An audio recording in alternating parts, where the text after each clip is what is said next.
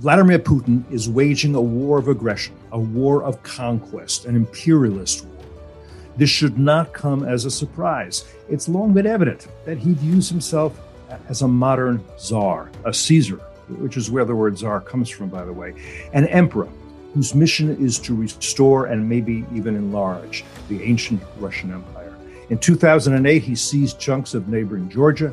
He began his war against Ukraine really in 2014 by annexing Crimea and beginning a low-intensity but long-term conflict in the Donbas region of eastern Ukraine.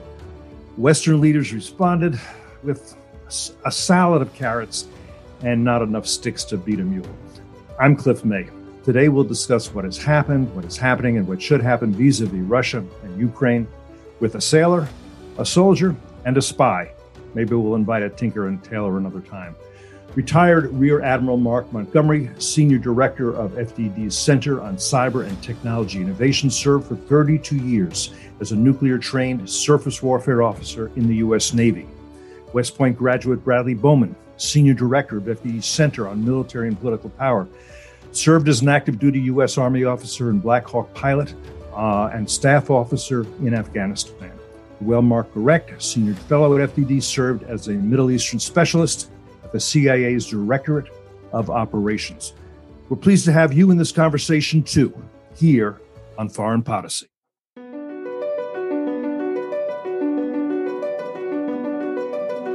Either the U.S. enforces some rules in the world, or there are no Every U.S. rules. president has tried to diminish tension with Russia, has reached out to the Russians. Most of those have failed, especially when Vladimir Putin became the leader. They're still killing guys who joined the jihad in 1979 or 1980 or 1981 who are still in the game. We are seeing a ramp up in North Korean cyber capabilities over the last decade. Iran is basically putting forth these claims of nuclear innocence, that they are doing nothing wrong, that there are no violations, and that's just factually not correct.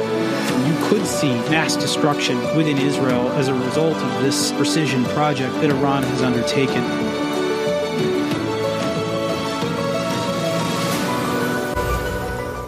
You know, let's start with an update, Brad, of where things stand militarily as we record this on Thursday afternoon.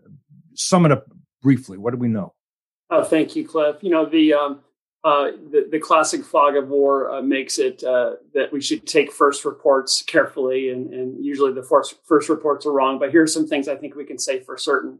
We know the many miles long, up to 40-mile long convoy bearing down on Kyiv from the north, coming from Belarus, has been stalled the last few days. And a lot of people are focusing on that and I would say prematurely celebrating the reasons why that convoy has been stalled. There's been some Ukrainian resistance. They've had some logistical challenges, fuel, vehicles breaking down, kind of par for the course when you're talking about a massive movement like that. And also some congestion when you're trying to put that much combat power down a single line of communication, essentially. But if you look elsewhere in Ukraine, there's just the news is bad, and frankly, it's getting worse. We've seen Kherson fall. That's in the south. We see Kharkiv and Mariupol being pummeled. I fear Mariupol, this key port in the south, is going to fall in the coming days. And you see Putin darn close to establishing the much discussed land bridge between Russia and Crimea. I think Odessa in the south is going to come under increasing pressure. I could see the entire Ukrainian Black Sea coast essentially being Russian controlled in the next few days or weeks. And Russia might even be able to establish a land bridge all the way to the Russian troops in Transnistria. I think we're entering a new phase here that's going to be more brutal, more urban warfare. And we're going to see cities like Kyiv increasingly surrounded, and it'll be harder than ever to get weapons to the Ukrainian defenders who are defending their country, their homes, and their land. And I just want to mention, you said Transnistria. A lot of people listening to this may not know what that is, for good reason.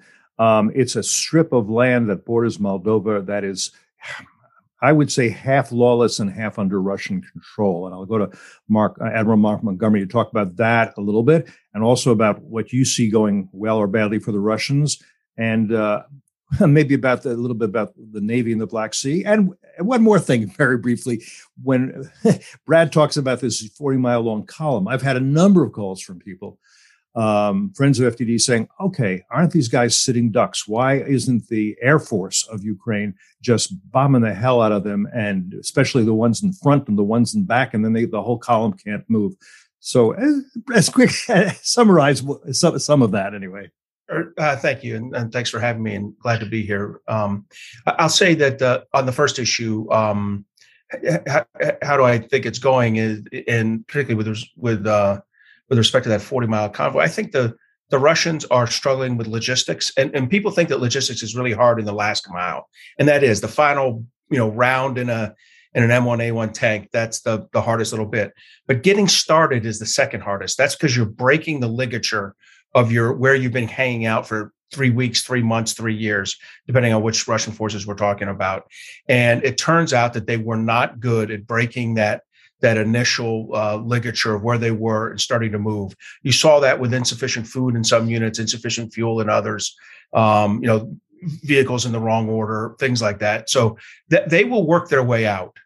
When you have this kind of disproportionate force disparity, you're allowed a week of perturbation. But unfortunately, in general, I think things are as Brad said, things are tough. And I'll tell you, the Russians and Ukrainians both have world-class artillery. We've seen some of the Ukrainian artillery. I think we're going to, unfortunately, see some of that Russian artillery in the not too distant future, if they're not already experiencing it in some of the cities. I also say, breaking to the naval issue, the Navy's done what they were told to do. The Navy was told, bottle up the northern part of the Black Sea. Don't let merchant shipping in and out of Odessa or Mariupol or other spots. They accidentally hit a Moldovan and a Panamanian tanker, or someone did. I'm going to assume for a moment the Russians. But in some ways, that's a good signal to everybody else and to Lloyd's of London. Let's stop that shipping. They've also done a little bit, not as much as one would have expected, of land strike from their ships. Maybe they're saving that land strike just in case they decide to do a major event in Odessa. They've grabbed Snake Island, which is critical as a logistics and would be a really thorn in the side of a amphibious assault on Odessa. And then to get to your final issue, hey, there's this snake, a column of 40 miles long. Why don't they hit it? Well, first of all, the Russians did strike all their airfields on the first 2 nights of the conflict. They have reduced the operational activity of the Ukrainians, and I think their very limited ground attack has been attrited. But I think we're now going to get to see what Brad and I have written and spoken about before, which is, the Azerbaijan-Armenia war taught us quite a bit about drones and the use of them. And the Ukrainians wisely bought from the Turks, who apparently will sell to almost any Russian adversary, the TB2 drone. I think we're going to start to see that. The final element is it does help to have time-sensitive targeting. And that, if you heard Senator Ben Sasse 2 nights ago, he complained coming out of a Senate Select Committee on Intelligence meeting that the U.S. was not passing operational intelligence in a time-sensitive way. It was taking 10 hours to get there. And Brad and I know that 10 hours is unacceptable. 10 minutes can sometimes be unacceptable. 10 seconds is what Brad and I expected as active duty officers. And I'm going to stick with this for one more second because it's something else important that you and I have talked about, which is that the Ukrainians have javelins, tow missiles, other missiles they need, but not enough. And it should have been sent a long time ago. And then from what I've heard, and I think what you've heard, is some more have been sent to the western border, but there's a logistic problem getting those weapons from the western border into places like Kyiv. And once these cities are surrounded, you can't get any weapons in. Go ahead, start, Mark, but Brad, I can see you have thoughts about this. Sure. So you're right. And Brad and I have talked a lot about this, the idea that, hey, getting forces flowing to your beleaguered democracies is a heck of a lot easier 2 to 3 months before the crisis starts than 2 to 3 days after it starts. And so we're feeling that 2 to 3 days after now, which is that first you got to convince Poland, Slovakia, Hungary, Romania, and not all of them are going to agree to allow this through their gates and into Ukraine. Then you got to have a clear road, and those roads are pretty jammed up with refugees coming the other way. Then you've got to penetrate through Russian columns to get to besiege cities. So this is going to be very challenging. I want to give credit to one other country. The UK gave a significant amount of anti-tank weapons to the Ukrainians just prior to the crisis. Boris Johnson got them there a couple weeks ahead of time. And from what I'm hearing, and I think Brad is too, they're playing an important role. They're not the same as javelins, but they're effective, and they're keeping the Russians several kilometers away from most Ukrainian units. Brad, did you want to add to that? Or Yeah, I think I agree with Mark's analysis. I think that's excellent.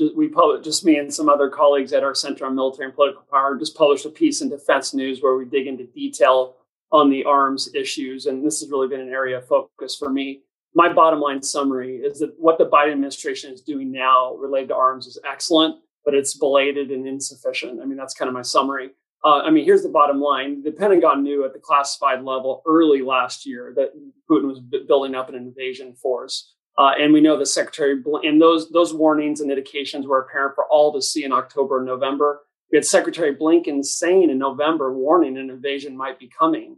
And yet we dithered. The Biden administration dithered in December and January, losing weeks before giving approval to allies in Europe to send U.S. origin equipment to Ukraine, and then expediting our arms shipment. And, I'm not making a partisan comment. I'm not, trying to, but I think we got to learn the lesson here, right? We have this whole provocation premise, right? Oh, we don't want to take this step because we might provoke the authoritarian thug, right? And we saw that during the Obama administration big time, right? And that's why the head of Ukraine came to the Joint Session Congress and said, I can't defend my country with blankets.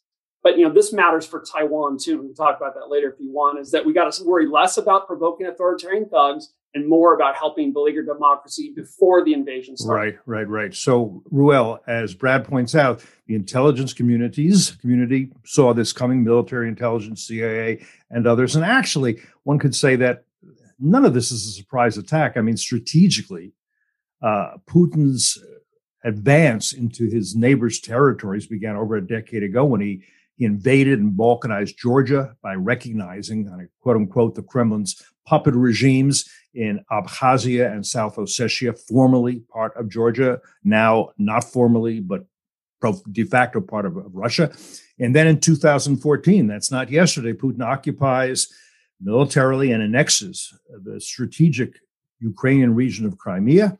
And that served as one of the launch pads for the current invasion. And he also in 2014 began, I would say, the occupation of Donbass in the east. So we're analysts at the CIA. You are director of operations. This is analysts, but and other intelligence agencies, and at state where you have analysts and intelligence. Were they not telling the various presidents going back to 2008, certainly 2014, sir, we have a problem, and here are the policy options for handling it? Or did they do that? And was the response from the White House in each case feckless? For example, did President Obama and Secretary of State Clinton say, yep, we know what to do. We're going to make a big red button. We're going to write reset on it. We'll put it in Russian too so they can read it, although they misspelled it. And once we push this big red button, everything will be okay. Ruel. Well, I just say the intelligence communities usually don't. They shouldn't give policy recommendations. They'll just simply tell you how it is. And America has astonishing satellite and intercept capacity. So, it can watch the Russians, literally down to their boots. So, okay, but State Department right? The policy recommendations are really the job of the State Department and the National Security Council. So, I suspect that there were some hawkish voices. In fact, I know of a few that will nameless, who were recommending a much stronger action. But I just don't think the president was there. I mean, Mr. Biden, it hasn't been forward-leaning in the use of force since 2003. So he's retreated from that. If we all recall, he wasn't exactly bold when it came to the operation to go after bin Laden and Abbottabad. This is really about the White House. I am curious. I would say this, back up a little bit on the Europeans. I think the Poles and the Romanians were actually ahead of us. I think they've been pretty gutsy. I would expect them to remain gutsy. So the issue will be how to figure out how to get that equipment and we'll see what types of equipment as this battle evolves, how we get that into the hands without the Russians interdicting it. If the Russians say repeat what they did in the war in Afghanistan, I mean, they will be brutal. And people tend to forget that they almost won in Afghanistan. They almost broke the back of the Pashtuns. And it really was the delivery of Stingers and other devices that allowed them to knock out the Soviet helicopters and quite literally change the battleground. This is a bit of a digression, but not really. It's really connecting dots, because Russia, among those nations supporting Russia, is the Islamic Republic of Iran. An editorial in Cayenne reflects the opinions of Khamenei, the supreme leader, said Moscow has no choice but to ensure the security of the people of Ukraine and prevent it from being swallowed up by a dangerous NATO military bloc, and to send its troops across the border. With its blitzkrieg, President Putin delivered in a brilliant diplomatic move the message to the president of Ukraine, Zelensky, a Jewish comedian. That's what they're saying in Iran. That's the view of Iran. Now, meanwhile, we had under President Obama the decision to say, you know what, we're going to discuss whether Iran should have nuclear weapons and whether we should help them fund terrorism and aggression against their neighbors. So let's bring them into an association for negotiating with Iran, the JCPOA group. I'm sure they can be helpful. And to this day, Mikhail Ulyanov, the Russia's envoy to the talks, he's out there like the MC. He's saying, yeah, we're near the finish line, just a couple more issues, while his country is waging a war to destroy a democratic friend of America. Is there any coherence to any of this, or is this a refusal to connect the dots and understand who's who in the world? Well, I mean, obviously the problem with the Russians was there earlier, but the administration, like the Obama administration before, chose to believe that the Russians on this particular issue could prove helpful. Now I suspect it's too late for them to go in reverse. The Russian component of this is probably essential to whatever arrangement they have almost completed. So I think the Russian factor is going to have to stay in there. And I'm sure the Russian ambassador in Vienna is going to enjoy this enormously because they will play the Americans here. They will stick it to it. I think in those comments that we've already seen from the Russians is they are, how to put it politely, amused. Well, would you not agree with me that the right thing for the U.S. government to do, not the thing they're likely to do? Well, no, I mean, I don't think I'm opposed to any type of diplomatic negotiation over the nuclear weapons. I think it's. But they should walk away. They should walk away at this point. Yeah, they should have walked away a long time ago. But now, especially, they should walk away because Ulyanov is not a partner, is not a fair broker. Ulyanov wants to see America diminished, and one way to do that is by supporting Iran, who supports them as they devastate Ukraine. The smart thing to do would be to say, at least we're suspending negotiations in Vienna. We'll talk to you later. And by the way, we'll talk to you directly at the table. If you won't sit down at the table with us, as they haven't, we will not go through Russia as an intermediary. We will sit with you, or we will not sit at all. We will not be humiliated by you. That is the right policy, is it not? Yeah, it'd be a great idea, but I suspect that what the administration will say privately is that since the deal isn't going to severely restrict the development and deployment of centrifuges, that the high enriched uranium that they're going to export to Russia is really more theater. Now, they won't say that publicly, of course, but I think privately that's what they're going to intimate. So the role that Russia will actually have in this arrangement is secondary because the deal is unlikely to severely restrict in any way advanced centrifuge production. Well, which is another reason not to go ahead with this deal, which does not block Iran from getting nuclear weapons and helps Iran to support terrorism and aggression against its neighbors. I think we want to be clear about that.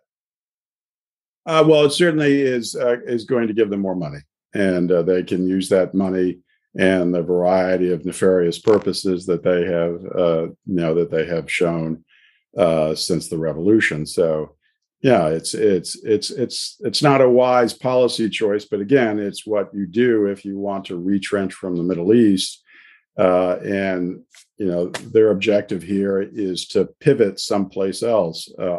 Perhaps not to Ukraine, but someplace else. Yeah, well, we'll leave that for now. They're not going to spend that money on the best darn single-payer healthcare system in the Middle East, and they're not going to spend it on kindergartens. Mark, if starting in 2008 or even 2014, the White House, whichever, had said, okay, we've clearly got a problem. I don't think we're going to admit Ukraine into NATO. So I think we need to make sure they can defend themselves by themselves. Let's have a conversation about what they need. And this also, of course, relates to Taiwan, to make them, you and I know the phrase, to make them a porcupine, which means tough for a predator to digest.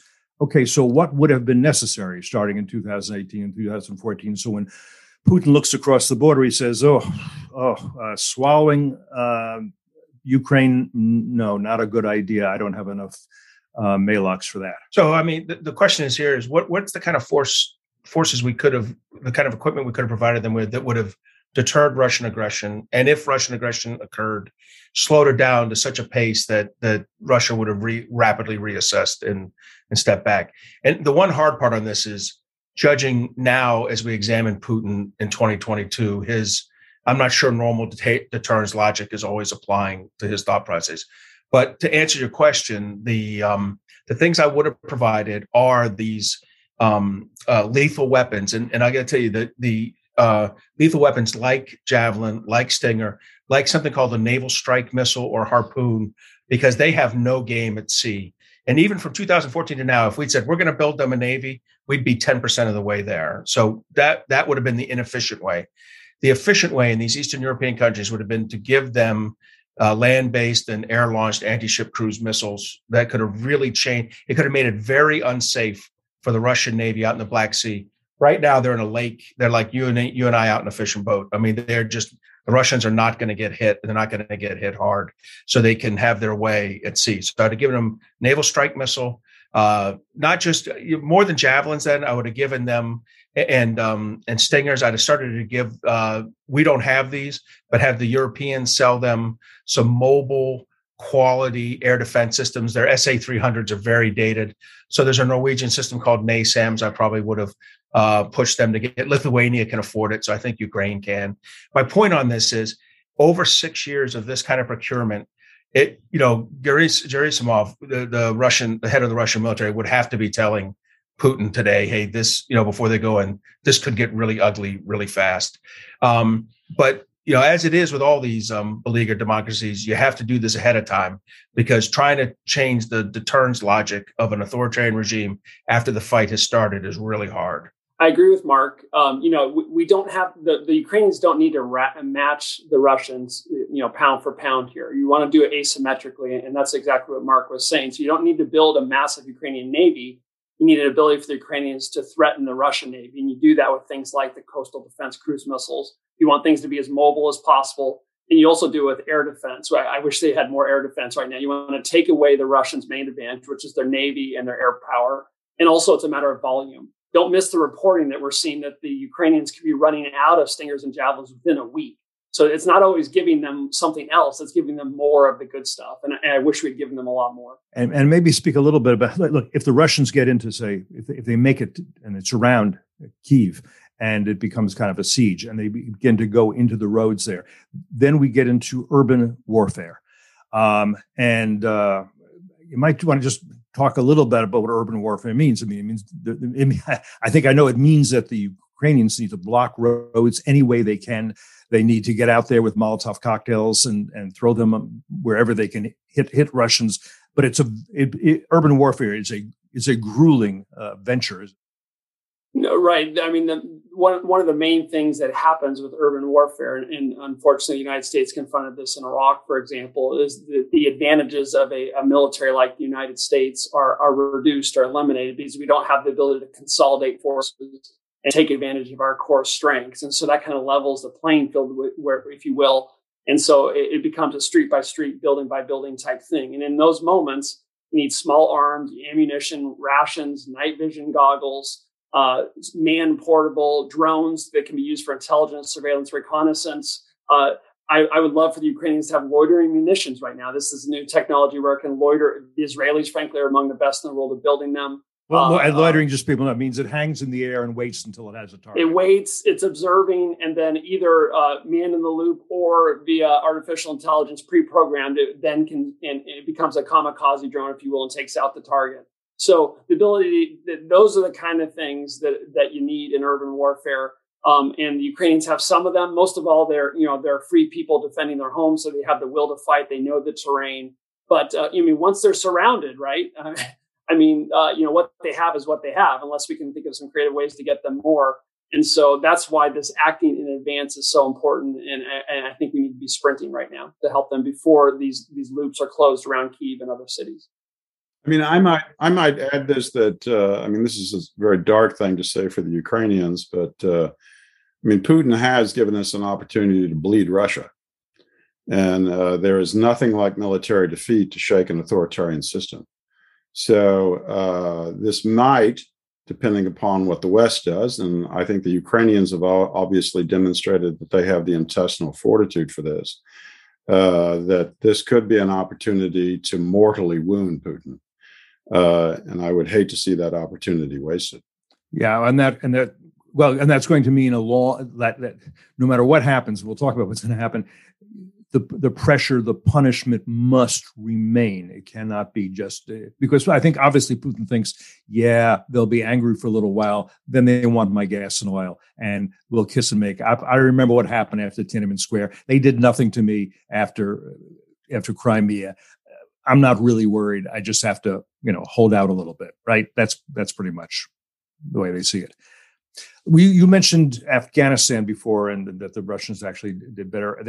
Putin also fought a war against Chechnya, or against separatists in Chechnya who were trying to Czechs, one might say, from the Russian Federation, and he really just leveled Grozny, essentially the Chechen capital, and then he intervened in Syria. And he helped make sure that 500,000 people were killed. And again, nobody seemed to mind too much. The UN much more worried about the suffering of Gazans. Now, Chechens, it strikes me as interesting. Chechens are Caucasians. Please don't tell Whoopi Goldberg that, because she'll want to talk about it on The View. But they are Muslims. And Syrians are Arabs and Muslims. Now, how did I say this? Some Syrians. Most Syrians are Arabs. No? Most, but there was a substantial Christian population. Right, but they're Arabs, even if they're not all Muslims. Right. Now, Putin, how do I say this properly? He may not have valued the common humanity of Chechens and Syrians the way he should, you would think, value the common humanity of Ukrainians, who, after all, are brothers. The whole rationale for this war is that the Ukrainians are Russians. They're being oppressed by Nazis, and they can't express their Russianness. They should be looking towards Russia, the Russian motherland. They want to, and they will once I get finished with this. And I also wonder for the soldiers. By the way, some of the soldiers being sent, I understand, into Ukraine are Chechens who are perhaps enjoying themselves, but others are going there and they see their Ukrainian brothers probably speaking to them in Russian, saying, "What are you doing here? Why are you trying to kill us? And if you stay, we're going to kill you," and in some cases doing it. This creates a different dynamic, because there is a sense in which, at least in Putin's mind, that this is a civil war. Yeah, I definitely think the closeness of the Ukrainians and the Russians, and that is a close cultural, you can say even affinity, has to work against Putin. I'm sure he's engaging in great dishonesty in his reporting back home on these issues. Though in today's world, everything leaks out. So I think he's going to have a very tough time on that. Now, Putin doesn't, so far as I can tell, think racially. And he doesn't really even think religiously. I mean, he does have some sense of a greater Orthodox community, but because he is, I think, at heart an imperialist. And that overlaps with the old notion of Soviet universal fraternity. He does see other groups within the Russian sphere. Muslims have been inside of the Russian sphere for centuries. People tend to forget that the Russians have lived with Muslims literally cheek to jowl, and also Russians more than any other Europeans have killed Muslims. So both are true. But Putin, I think, does have a really hard time arguing that the Ukrainians, don't have that they're somehow sufficiently distant for Russians that they are acceptable to brutalize.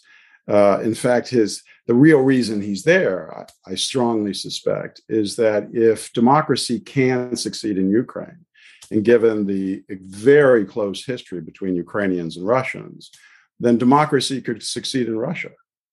So it's imperative that Putin kill it off. And I don't think I think that's why he's gambling everything, because in the short term, midterm, long term, that's really a question about the dynamics inside of Russia.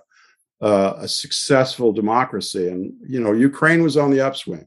It's a very troubled place, but it was on the upswing, not the downswing. For it to succeed, I think, is lethal for Putin, and so therefore he did what he did.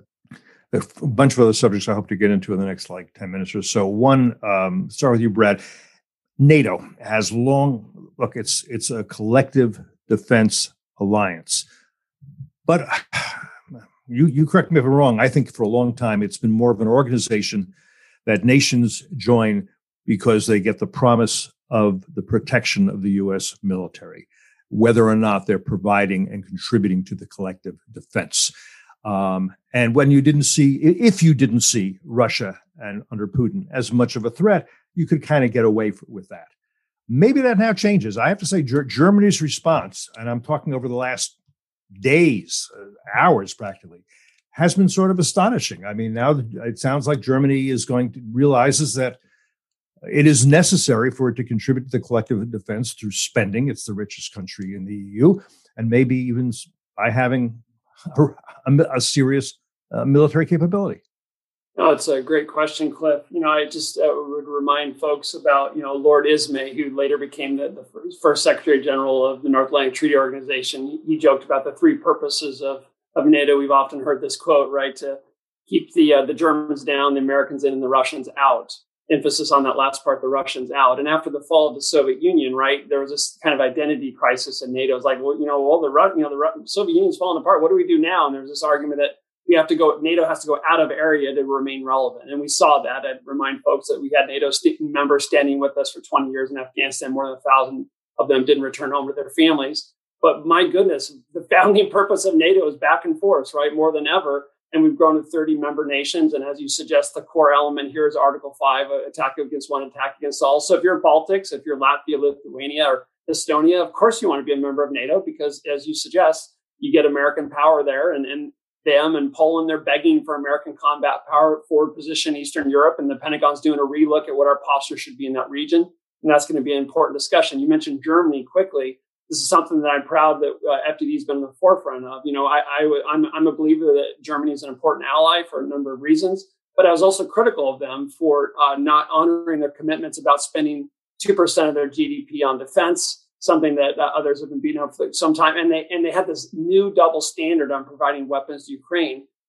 Germany sold more weapons internationally in 2021 than they had in any year previously. And they've sold them to South Korea, including the year of 2017, the year of fire and fury, into Baltic countries and Putin's targets. And yet they came up with this lame excuse of, we don't sell weapons to conflict zones. Really? Give me a break. You sure do. And so they were kind of maintaining this. And then finally, after the invasion, they've switched it where they said, we're only going to send you 5,000 helmets. Now they're sending hundreds of Stingers. So there's, at least in action and beginning of the word, the Germans are now saying we're going to spend a lot more in defense. We're going to honor 2%.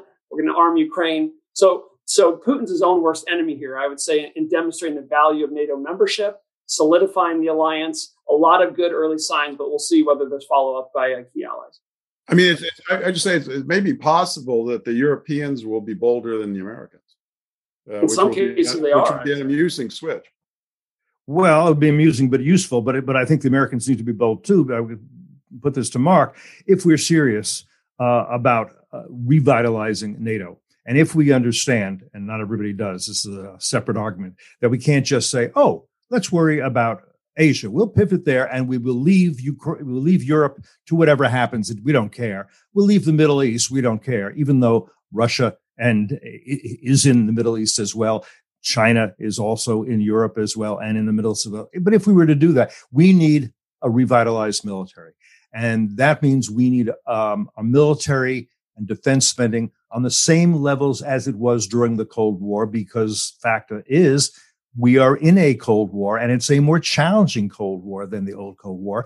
So we should go back to the same kind of defense spending, and I'm thinking like 7% of GDP that we had then. Am I wrong? I think through most of particularly the 1980s and late 70s, I think our defense spending was more in the 4.5 to 4.8%, as opposed to the 3.5 to 3.7% now. That's a lot of money, though. In our current thing, that's the difference. That's a $200 billion, $250 billion delta, between, say, the $730 billion now and maybe what would have been a trillion in dollars applied to that. So that's serious. I don't know that we need to spend that much money on defense. I think we need to spend money wisely. I think there's a lot we can do. When we say we're going to prioritize the Pacific, what I really think we should be doing is prioritizing the weapon systems that are needed for the pacing threat, which is the Chinese threat. Russia is a tough adversary, but they're limited in their numbers, and they are limited in the quality of some of their systems. And some of their systems are good, like their Russian jet engines are significantly better than Chinese. There's a few other examples. Until recently, we thought Russian electronic warfare and disinformation was unappeal. It was unstoppable. We've learned that recently. So first, I would say we need to spend money properly. That's hard on two counts. One, the Department of Defense turns in a bad budget. And two, Congress often makes it worse. We really, really need to write a budget that is efficient, and it needs to be a 2-year budget. That'll give you 5 to 7% efficiency right within it by doing 2-year budgets over 1-year budgets. There's a series of things we could do. But on NATO, we did a lot recently. The Biden and Trump, the Obama and Trump administrations did a lot over the last 6 years. We spent $26 billion on the European Deterrence Initiative, 15 billion of which was putting equipment in Germany, Belgium, Netherlands, even Poland. That's the equipment, by the way, that the Armored Brigade Combat Team that flew in and was in place in 72 hours, flew in on top of equipment that was pre-staged here. That was very good, smart thinking. That's the kind of thinking we need to continue. We need to station equipment, and to the degree that you need the command and control structure permanently there to build the relationships with the European partners, to take the leadership role, which we should have for ground force operations and for major military operations in Europe, we need to have that. And the beauty of that is it's not just good for NATO. Often in a crisis, we're not going to get quite to a vote of 30. And we're going to need a coalition of the willing led by U.S. European Command, NATO, the NATO commander's other hat. And having those forces there already in position, having the equipment there, exercising routinely, demonstrating your deterrent capability, that is critical to me. So there's ways to do this without getting to $1 trillion, but we probably do spend, I think the problem we're going to have now in preparing for China and dealing with Russia is we are going to need to spend a little bit more money. Real quickly on this, because at least several other subjects I want to get to and we're going low on time. Senator Marco Rubio tweeted about intelligence that he couldn't elaborate on, except to say that it shed doubt on Putin's mental health. Are there Putin profilers at CIA? Are they any good? Can they say, look, we understand who he is, how he thinks, and what he's likely to do? Well, no, there are certainly profilers. I mean, I have to say, I read a number of profiles when I was in the agency, and it was a bit like reading The Economist. That is, if you knew anything about the subject, you found it pretty mediocre. So I'm skeptical that the profilers are going to be really of any transcendent value. And, Putin may be, more complex, more diluted than he was in the past, but he's more or less shown himself for quite some time. He hasn't exactly been clandestine in his ambitions or his sentiments, and he certainly has revealed enough about his personality to know that he is on the how do I want to put this delicately, the masculine side. So this really wasn't an enigma, to put it that toxic way. masculinity, I think, is the phrase you're searching toxic, for. So thank you. You always I always help. Toxic masculinity. Mark, a word or two on both China-Russia collusion and Xi Jinping watching this and thinking, I'm going to learn a lot about whether I should take Taiwan, when I should take Taiwan, how I should take Taiwan, etc. So yes, at first I want to distance myself slightly from Roel's comments about The Economist. Maybe I'm just wide, but I'm okay with it. But having said that, on this, look, I don't believe China and Russia is a tactical alliance. I believe it's a strategic alliance, much like we and China were a strategic alliance in 1972, right? There was a strategic rationale to it. There's a strategic rationale to this. We're going to see exactly how good a partner they are when they negotiate a fuel costing, when China has to buy mostly Russian oil and gas about 3 weeks from now as the sanctions tighten, and they become and Russia and China really have to lock in on a deal here, whether China drives a really tough bargain with Xi. I will tell you, if I were China watching this, I'd have two thoughts. One,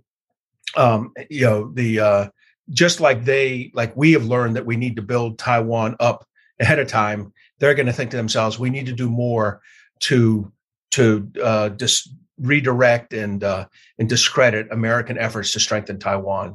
There's don't let them do it ahead of time. And the second is they have to be a little bit worried about this, about not just Russian technology, but Russian orthodoxy and how they fight, because there's been a lot of copycatting over the last 40 years from the Russians. From the Russians by the Chinese. And I think this has to bother them. But the final thing I'll say, the last reason why they may not overreact is the fight in Taiwan's intrinsically like an air, naval, or insertion of armed ground forces in a different way kind of battle. It is not a 40-mile tank column winding its way, across an 80 nautical mile strait of water. So not everything compares perfectly. I'd be interested in what Brad thinks about this, though. No, I thanks, Mark. I think generally speaking, this has been a disaster for China in terms of what Russia's doing in Ukraine, because we've seen vividly free people fighting and dying to defend their homes, and I think they have to wonder in Beijing, maybe the Taiwanese people who are free will fight and die to defend their homes. And I think also perhaps Beijing and Moscow have been surprised by the strength and unity of the response from the West. And so they have to wonder, I wonder if they'd have similar strength and unity in responding to Beijing's aggression in Taiwan. So I think that's tough. I agree with Mark, obviously, that an attack on Taiwan, at least in the initial stages, would be air and maritime. But if they're successful, eventually you got to go ashore, right? Army guy here talking. And when you go ashore, right, do the people fight, and then it becomes land warfare and urban warfare. So, let's succeed in the naval and air domains first, so we don't get to that. But if the Chinese are successful, you better believe it, it's going to become a ground war in Taiwan. I might just add one little thing on Taiwan, and that is that strategic ambiguity was a bad idea when Kissinger originally suggested it. It's a bad idea today with Taiwan. The United States should be very clear that war against Taiwan is war against the United States. By the way, we should remember that the people of Hong Kong rose up to defend their freedoms, but of course they had no weapons whatsoever to do it, and they were pretty quickly crushed. And by the way, the world did not seem to mind terribly. They certainly didn't hurt with the Olympics. And by the way, again, China is also crushing the Uyghurs. We call it genocide. The French call it genocide. The British call it genocide. And again, didn't interfere with the Olympics or that. With Apple or with sports moguls, business moguls. They are all saying, yeah, genocide. That's sort of a shame, but we're making a lot of money over there. You should. I want just to ask you a little bit, if I can, Mark, about cyber warfare and hybrid warfare, because you spent a lot of time looking at that here at FDD. So first thing I'll say is that I've been disappointed, gleefully disappointed in the quality of the Russian disinformation campaign. And when trying to figure out why, I think the answer is that the United States, Europe, and probably most importantly, Ukraine, in all of them, the governments, press, and non-governmental organizations aggressively attacked Russian disinformation, attempted to debunk it and put out the truth, at least our version of the truth. And I believe we've actually been reasonably successful at that. And I'm not sure why the Russians haven't shifted gears a little bit on that, why they haven't tried something different, but they've been poor. And while I'm generally critical of the Biden administration's handling of elements of this, I have to really compliment them on the rapid release of classified information in the 2 weeks leading up, really, to quote, as Brad mentioned, all the way back to last November, when Secretary Blinken started to say, we see indications of this. That was from classified. We got much more specific in the release of classified information to show what Russia was up to. And I have to imagine in our meetings to discuss sanctions, we're also revealing a lot of information to our European partners and to the Japanese and others to cause them to do the right targeting of these. So in disinformation, done a great job.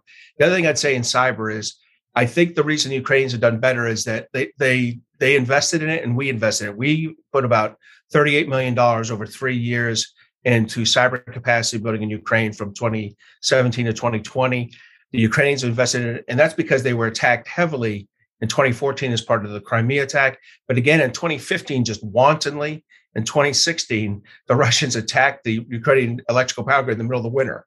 And then in 2017, they released the NotPetya attack on Ukrainian financial services and governments that leaked into Europe. So I just think the Ukrainians, how many times can you kick somebody in the head before they finally say, all right, I'm going to invest in this and do better? And I think they've done much better. And I think we're a little bit to account for it. Some Europeans helped them as well. And the European Commission did, and then the Ukrainians spent their own money. All right, my exit question or questions, it's multi-part, but answer whatever you like, or don't answer it all and just make a point that you wanted to make. I kind of take the Yogi Berra view that making predictions is dangerous, especially when they're about the future. But what are the most likely outcomes? Is it Putin triumphs, Putin is defeated, Putin settles for half a loaf, say he takes Ukraine east of the Dnieper River? If Putin wins in Ukraine, what does he do next? Should we assume he'd think, well, I've got no more to achieve. I've done what I came to do. I have no new worlds to conquer. That's a metaphor, but I kind of mean it literally here. Will he look to the Baltics, Estonia, Latvia, Lithuania? Those were Soviet states, but they're now NATO members. Keep in mind, Lithuania separates Russia from Kaliningrad, which is Russian territory, Russian-held territory that has no border with Russia. You might like a land bridge or a border. Anyhow, any of that, start with you, Will. Well, I go back to what I said earlier. If the Ukrainians can maintain the capacity to fight as their country is slowly destroyed, then I think the Russians are in real trouble. I think the West can supply them with sufficient weaponry to essentially make Ukraine permanently unstable. If Ukraine remains unstable, then I don't see Putin being able to advance. I think the situation will demand too much of his military. And if he's unable to get Ukrainians to side with him, in Chechnya, the Russians were able to have a substantial Chechen force that fought with them and aligned with them afterwards. So I don't think that is possible in Ukraine. So on that sense, I remain optimistic. And I think the Europeans have now realized, perhaps sufficiently, that heavy tanks are a good thing. So that you will see a sufficient increase in defense spending to essentially nullify the Russian capacity to go further. I think Putin would go further if the Europeans go soft and the Americans go soft. I think it would be only a matter of time before he made a play for the Baltic states or even Poland. But right now, if I had to prognosticate, I think I'll vote on the Ukrainians. And it's going to be incredibly ugly, I suspect, because it's a life or death situation for Putin. But I think the sucker's going to be bogged down in Ukraine. I'm crossing my fingers that he isn't able to kill enough people to essentially silence Ukraine. Brad, final thoughts? I think Vladimir Putin has undertaken a massive grand strategic mistake here that the Russia and the Russian people will regret for years and years to come. I think that his goals are, to summarize, are decapitation, disarmament. I think he will be successful eventually in taking Kyiv with great brutality. I believe that they will, I hope I'm wrong, I believe that they will kill or capture the Ukrainian government if they don't flee. You'll see several other cities fall. So you'll have short-term Pyrrhic victory, Russian military success in Ukraine. But in the long term, this is going to be an absolute bloodbath disaster for Russia, a grand strategic failure. When they decapitate the government, they'll try to put in some sort of Russian stooge. Ukrainian people will continue to fight. And the only way that Russian stooge will stay in power is if there's an occupation force. That occupation force will be bled to death. So I think the strength of our response as the West will determine whether Putin pushes further. If we're weak, I fear that he'll push. He may test us in the Baltics or Kaliningrad next. And that's one of the reasons why I think we better be strong. And I think finally, I think China, North Korea, and Iran are watching as well. And they're deciding whether they can accomplish their political objectives with military force. And we better be strong. Right. Mark. So I think there's a slightly more optimistic endgame for Putin on this. I think he can grab Ukraine, all of Ukraine east of the Dnieper River, including Kiev, and then negotiate it back, hopefully for disarmament or something, to only take the two provinces and the land bridge to Crimea. You think he'll see that as that's enough of a victory for him? He would settle for half a loaf? I took 25% of the country after taking 10% in 2014. I liberated a lot of our Russian-speaking friends, and I made them a disarmed, made them agree to some limited amount of disarmament at the beginning. And then after that, I don't think he goes into NATO. I don't think honestly don't think the people around him, I think that might lead to your Caesar moment with Mark Antony there. With Brutus. But what I will say is he will go grab Belarus. Remember, Russia doesn't have a land bridge to Kaliningrad. Belarus does. Mm. And I think if I was Lukashenko, I'd be a little worried. But doesn't he already have Belarus de facto? It's a vassal state, no? It's a vassal state, but he'll actually incorporate it into a greater Russia that he'll eventually want to get all of Ukraine into. But first he'll get Belarus. Lukashenko will find himself the executive vice president of a non-existent large, conglomerate of a country, and then die accidentally one night. So I honestly think it's grab 25% of Ukraine and 100% of Belarus, and that's a win. And that can be digested by his people as the appropriate thing happening. I would say that could definitely be a win if the losses aren't. It depends how substantial the losses are on the Russian side, which gets back to the Ukrainians of their capacity to fight and inflict pain. We've covered a lot of ground, but there's a lot more ground we could cover. For now, thank you, Mark. Thank you, Ruel. Thank you, Brad.